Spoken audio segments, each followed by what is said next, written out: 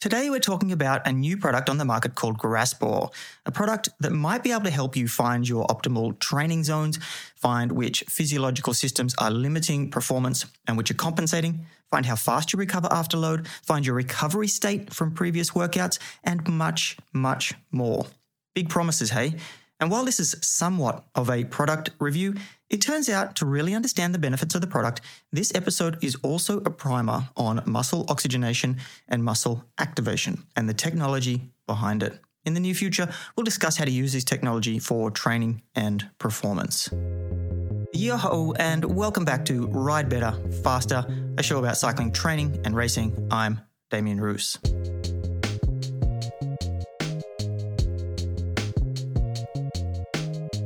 One of the first things you read when you load the Graspor website is Graspor is a muscle performance and cardio monitoring device that gives you the ability to track your muscle oxygen levels and muscle activation in real time. There's a certain amount of skepticism around any new wearables or monitors in the performance space. I mean, it's not like we haven't all been disappointed by hype or products that fail to realize their potential. So my first question is always, how is this product any different? I mean, it's from an unknown company, at least in this space. It uses technology that's brought down other products. But after some investigation, I can't say it's going to work or it's perfect. I simply don't know yet. But it does tick a lot of the right boxes. And I say this mainly because of the use of muscle oxygenation and how this training methodology has developed over the past 8 years. But also the company has deep knowledge and expertise in the area of body monitoring.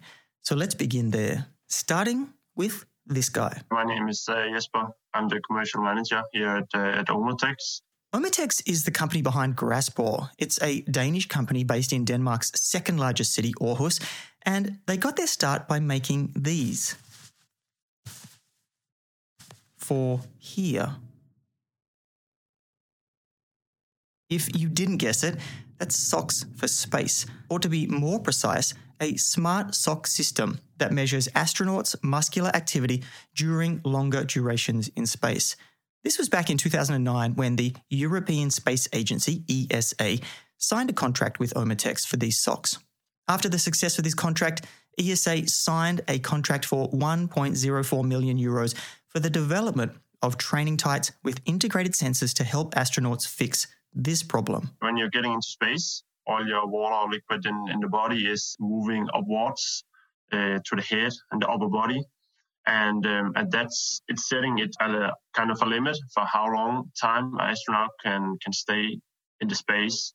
So what we tried to do was to develop some technologies that could help the astronauts and the people behind to understand how could they change the way they are training to get more of the water and the liquid down in the body again. And their thoughts on this were?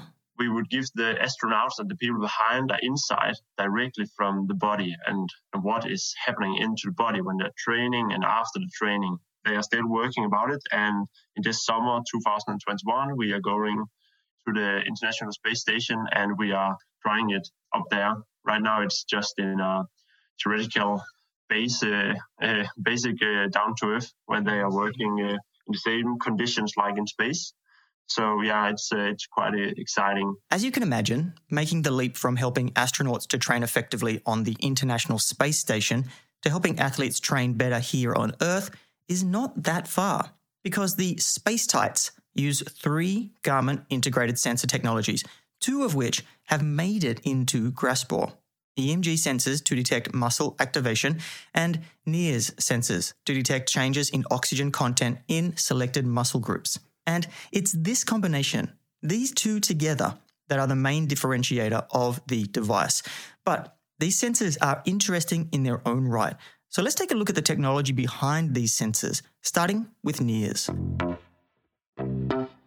NIRS, N-I-R-S, stands for Near Infrared Spectroscopy. And in this case, it measures muscle oxygenation. Muscle oxygenation refers to the flux of oxygen within a target tissue as a result of metabolic respiration. Another way to put it is it's a measurement of how much hemoglobin is carrying oxygen in the capillaries of the muscle. expressed as a percentage from 0 to 100, and is often abbreviated as SmO2 as a percent versus arterial O2 saturation, which is SpO2. And just to clarify, this sensor is not like those finger clip things used in hospitals. Those are pulse oximeters, and they're cheap and readily available. But outside of specific applications like using them in altitude hypoxia training, where it can be used to monitor and ensure SpO2 doesn't drop to risky levels, they don't give you any relevant information to direct training and would be impractical to use anyway.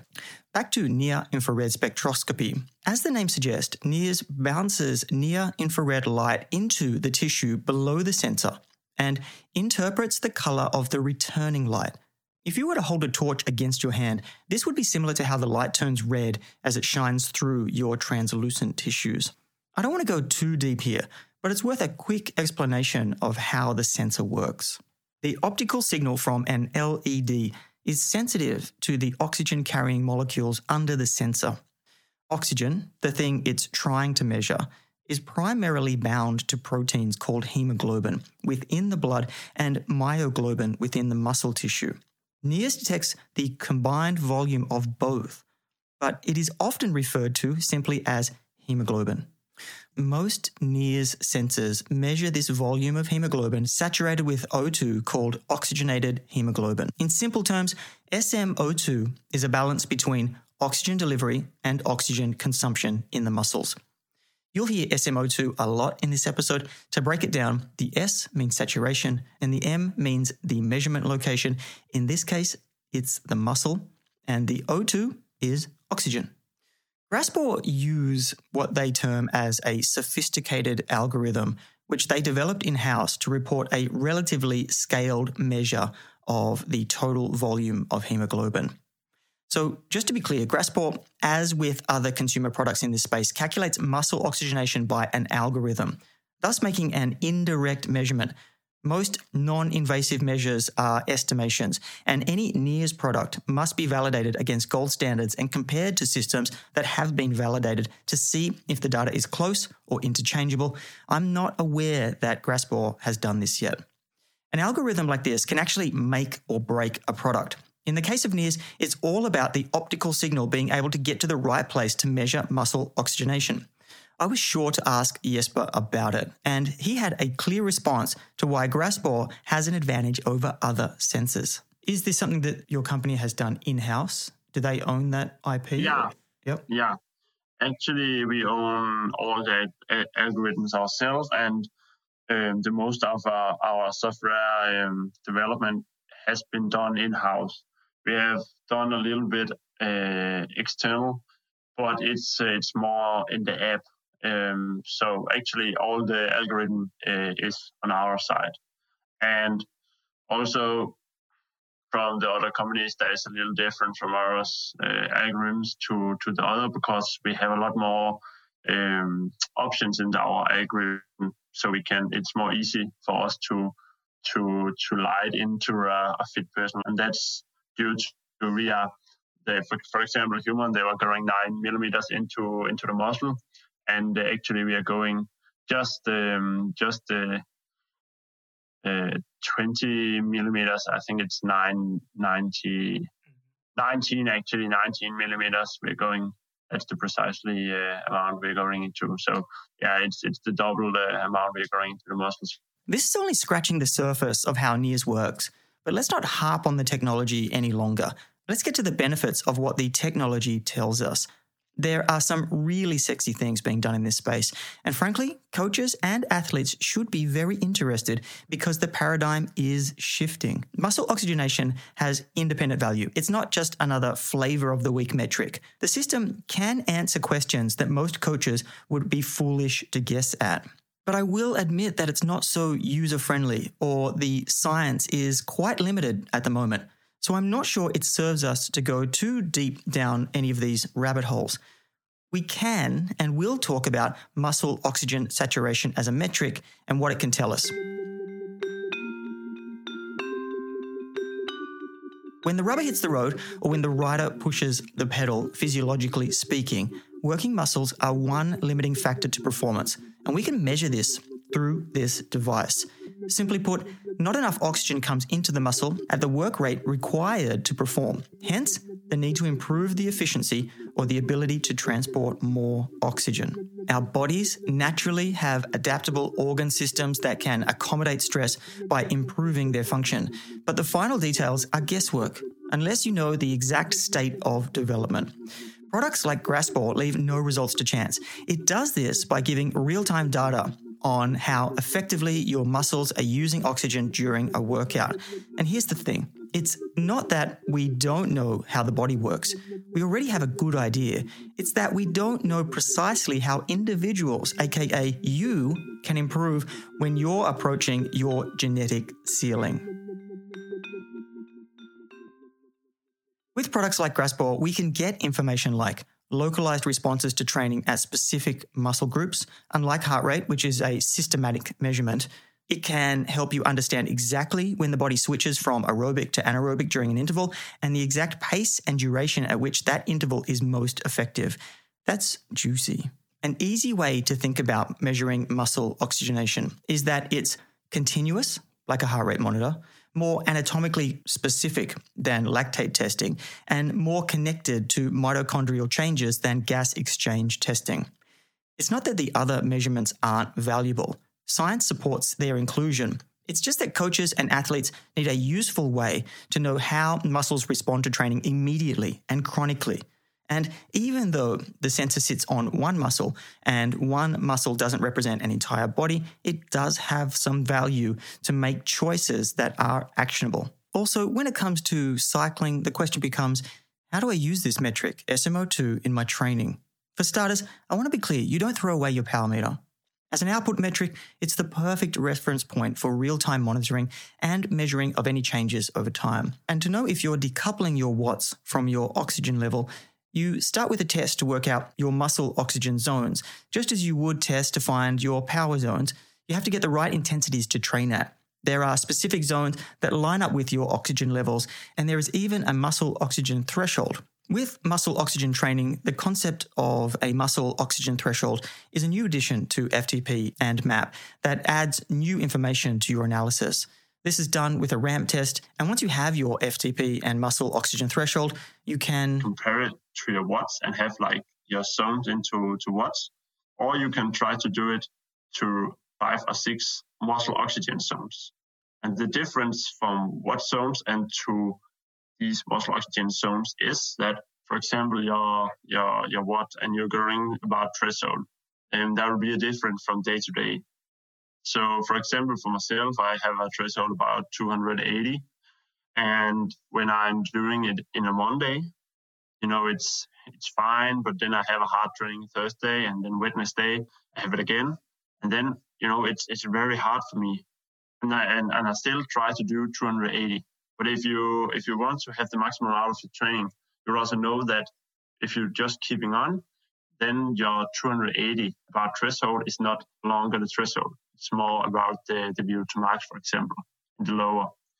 So when you're doing it from your muscle oxygen zones, it's always stabilized. So for example, I am doing my 280 in the muscle oxygen, about 50% of oxygen.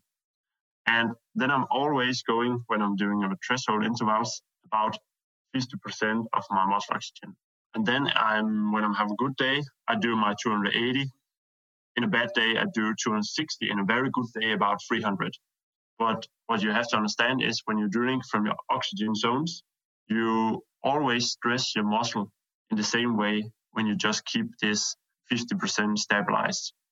But what's also important to say right now is that the oxygen is very personalized. So for me, it's 50%, but maybe for you, Damien, it could be like 60%. It's about how your capillary system is developed, how much capillary system you have around your muscles, but also how much on the fat skin you have. And how stable is it as a measurement? You compared it to heart rate before. We all know heart rate can change depending on the inputs in your body or stress or whatever. How stable is muscle oxygenation? But I would say it's very stabilized. Right now, we're trying to do a study to give all these cyclists precisely % of how stabilized it is.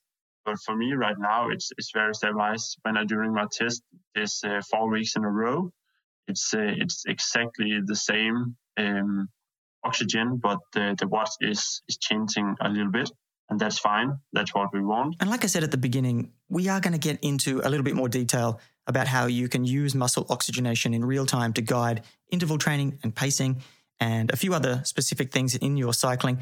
But let's just stick with the technology for the moment though. I mentioned earlier that this technology is already out there in the world, and research options include a brand called Portamon. And then when you start talking about consumer products, the most recognizable name to cyclists would be the Moxy monitor. Started in 2010 and released in 2013, the $860 unit has been validated and integrates with existing products like Garmin devices through a Connect IQ app to display SMO2 in real time. There's no denying that they were first to the market and first to capture the attention of the serious tech training community. It's this community that have taken the metrics and run with them, coming up with use cases and education information to allow anyone to lose hours, days, even years into this world. And this isn't throwing shade at anyone involved in this, but there's a problem for anyone wanting to learn about this stuff, and might be an explanation why it hasn't penetrated further into the cycling training world. It's not the technology, and putting cost aside, it's more likely an education issue because there is a steep learning curve for athletes and coaches. Graspor is now available in Europe and has launched with some coaching partners in Denmark to try and address this issue. This is a good move in my opinion, as there is a learning curve to maximize the effectiveness of the data collected and used in real time.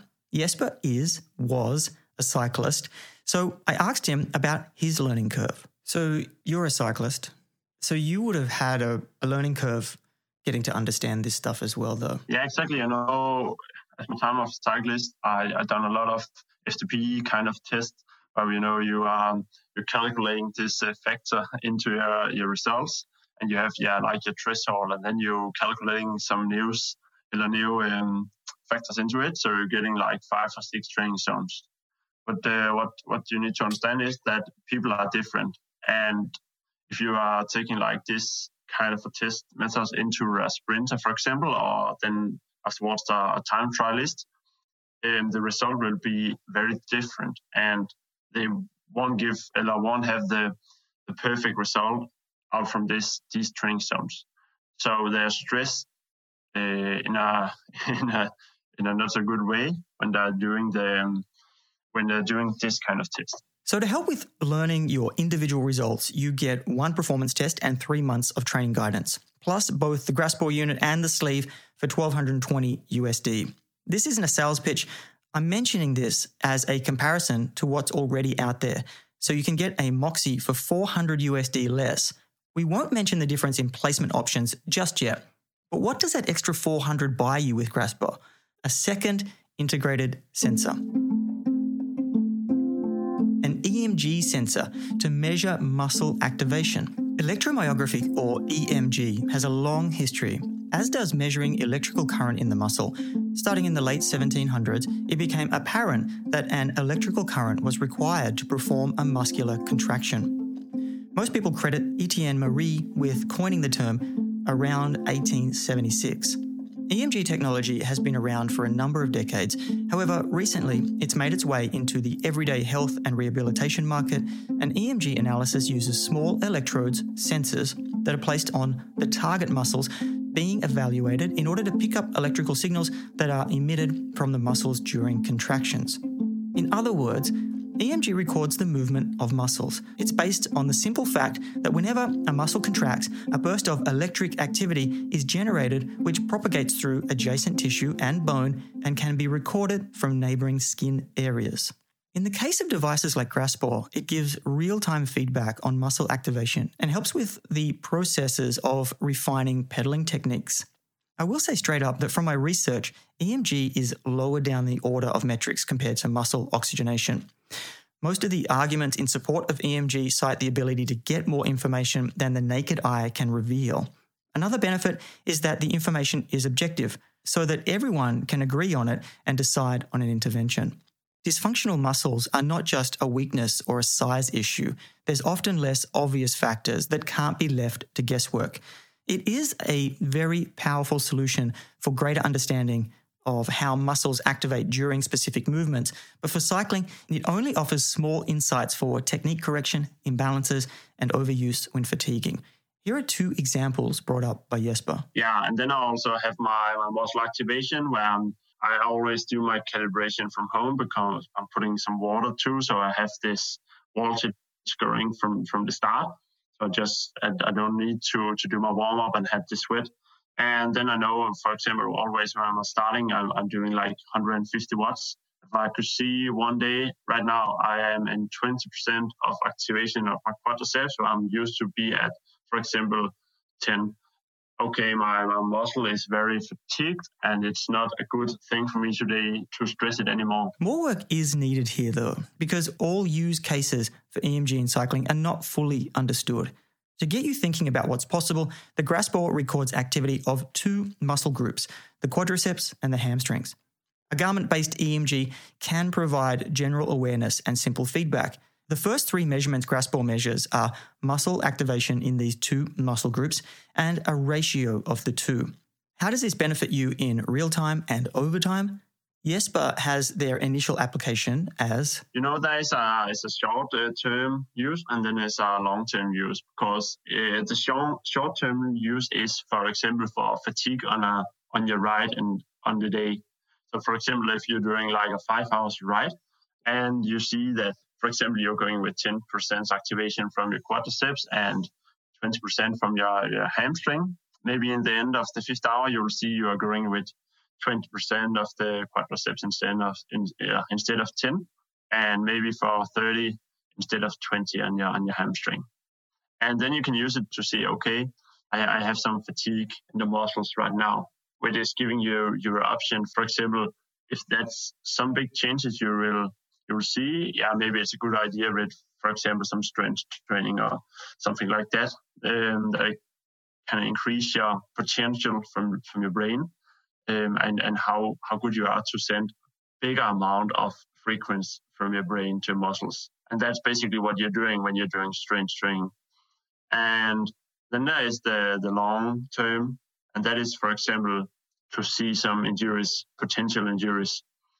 And that could be, if you, for example, is used to see a ratio about 40 to 60%, and you over a month with the same kind of watts, and that's why watt is still a good reference to see these data up to.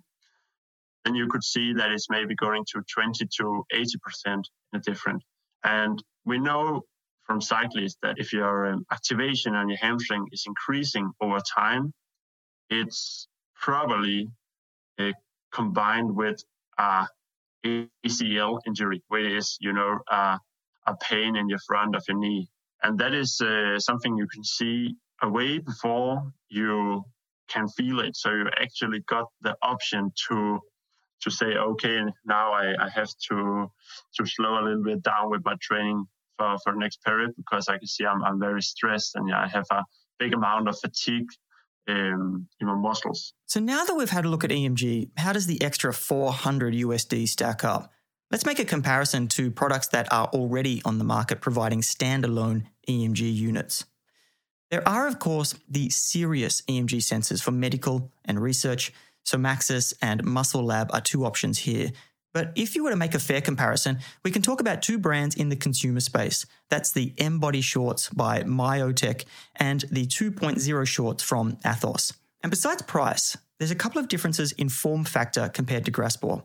All these products have the EMG unit. Of course, Graspor has the NIRS sensor in there, but they are all the same size, about 60 by 40 by 15 millimeters, with a quoted battery life of approximately 8 hours on full charge for the Graspor and around 30 hours for the M-Cell in the M-Body shorts.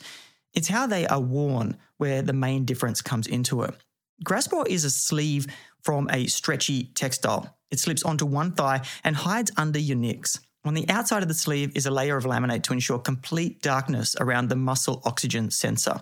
And speaking of the muscle oxygen sensor, once the sleeve's on, it puts the sensor on the best muscle and the best place for runners and cyclists to measure muscle oxygenation, the vastus lateralis, outer thigh muscle.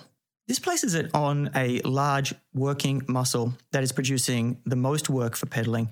It also places it on the belly of the muscle. It's important to put it on the belly of the muscle because it has the fewest tendons. It minimizes interferences with joint movement, and the muscle changes shape less at the belly when the muscle flexes, so it's easier to keep the sensor in contact with the skin. And placement in the same spot every time is important because even muscles that are close to each other, such as the rectus femoris and the vastus lateralis, can have different values. And even baseline values may differ at nearby locations of the same muscle group. On the inside of the muscle are two textrodes. If you don't know what textrodes are, I didn't, they are textile electrodes, and they are in the Garmin and used in this case for muscle activation measurement from the two muscle groups. And it's these textrodes that differentiate the M-Body and the Athos shorts from Grasper. First up, I can see why Grasper opted for a sleeve, and the ability to swap out different nicks and shorts or pants or whatever has its benefits. And the shorts from other brands are basically compression shorts, but there is one key difference. The textrodes are embedded into the shorts and they cover an entire area of the shorts, so they track muscle groups, while the Grasper is limited to the quadriceps. The M-Body has 6 EMG biosignal channels, 3 on the left side and 3 on the right side, that track the quadriceps group, the hamstrings group, and the Athos has 8 EMG sensors, 4 on the left side, 4 on the right side, that tracks the inner quad, outer quad, hamstrings, and glutes. And they both also have upper body equivalents. In the case of the M-Body Shorts 3 and the M-Cell 3 unit, you pay for this privilege at $1,140 USD for the full kit, where the Athos 2.0 shorts are just under $400 USD difference at $348. So my only complaint with Grasper compared to these other options is that I wish it recorded activity in the gluteal muscles, the prime mover of the hip joint during cycling. Wrapping up the technology part here, the only other component we haven't spoken about is software, how to actually read the data. And most solutions have an app, as does Grasper. Or there are more serious online and coaching options. I will say I prefer how Moxy integrate into an existing system like Garmin and allows the metrics to show up as a data field on a bike computer that you can access through their Connect IQ apps. Right now, Grasper are using Android and Apple iOS apps, and all their marketing material has the riders mounting their phones on the stems while still having their bike computer on the bike. Mounting a phone on your bike is okay for indoors, but it's really not an option for long-term or all-year use. Because, I don't know, I have a bit of a hesitation about riding with my phone. Yeah, I truly understand you. But to understand what we tried to do was that the first thing we want was to succeed. We want to make the best high quality data from EMG and NIRS available in a commercial way. So that was the first goal for us, and then we succeeded with. But so right now we was with this very precisely data, and then we was developed for an app, and with this we still only on an app, so it's not available to have these data flowing into, for example, Training Peaks or Strava or directed to a Garmin. So you have to use it right now with your app. And the reason why we wanted to do that was we know it was a very new product which could be complex for a normal user. And our thought was that if we could visualizing this for a user in a graph, how it was changing, it could be a much more easy way for the user to understand. But since we got to the market, we also got a lot of feedback that it is not such a useful way to use when you're on the road, because on a Togo trainer, a home trainer, it's a very good product and it's very useful. But still, the most of the cyclist is going to the road from, also in the winter, actually in the Denmark, especially where we are from. But yeah, right now we are working very hard to get our data into TrainingPeaks, Strava, and Wahoo and Garmin. So yeah, 2 head units for now. And the 1st of April, it's our goal to be at Garmin and Wahoo. But as you say, it could be a very complex product. So we have both the total hemoglobin, which is the blood flow to the muscle, what could be detected if you're properly warmed up. And we have the oxygenated hemoglobin, the deoxygenated hemoglobin. We have how much you're contracting your quadriceps and hamstring. But what we found out was that if we only use the one measurement, our muscle oxygen, it's actually with just the muscle oxygen, you have all you need to train much more precisely than you have the opportunities to do right now. This makes sense. And before I move into my final comment on the future direction of the tech in this space, I will say from the outside, what Graspor has done so far is make muscle oxygen monitoring more approachable and somewhat sexier. While the Moxy has been quietly ticking away since launch, gathering knowledge and performance nerds, Graspor is in the position to bring these ideas to more people in a sleek application of the technology without the overwhelm from the Moxy world. And finally, the not too distant future, I recently mentioned the unreleased Impulse Nix, which I saw that they do come in a bib short version, which must be using a similar EMG setup to record muscle activity, and then another layer of innovation by zapping to correct any underutilization of muscles, which I can hopefully get a better understanding of as more details emerge. As I said in the segment on those shorts, being a more hands-off solution will help the uptake and potentially stop human error in getting in the way of any real performance gains.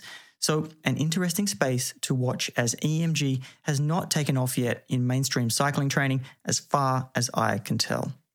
That's it for this episode. Tune in next time when we go over the training options and how to actually use muscle oxygenation for performance benefits. Ride Better Faster is written, hosted, and scored by me, Damien Roos. You can check out our membership program, Semi-Pro Plus, where you save time and expand your coaching knowledge with the latest and best scientific research and analysis every month. Head over to semiprocycling.com/plus to learn more. Until next time, ride well.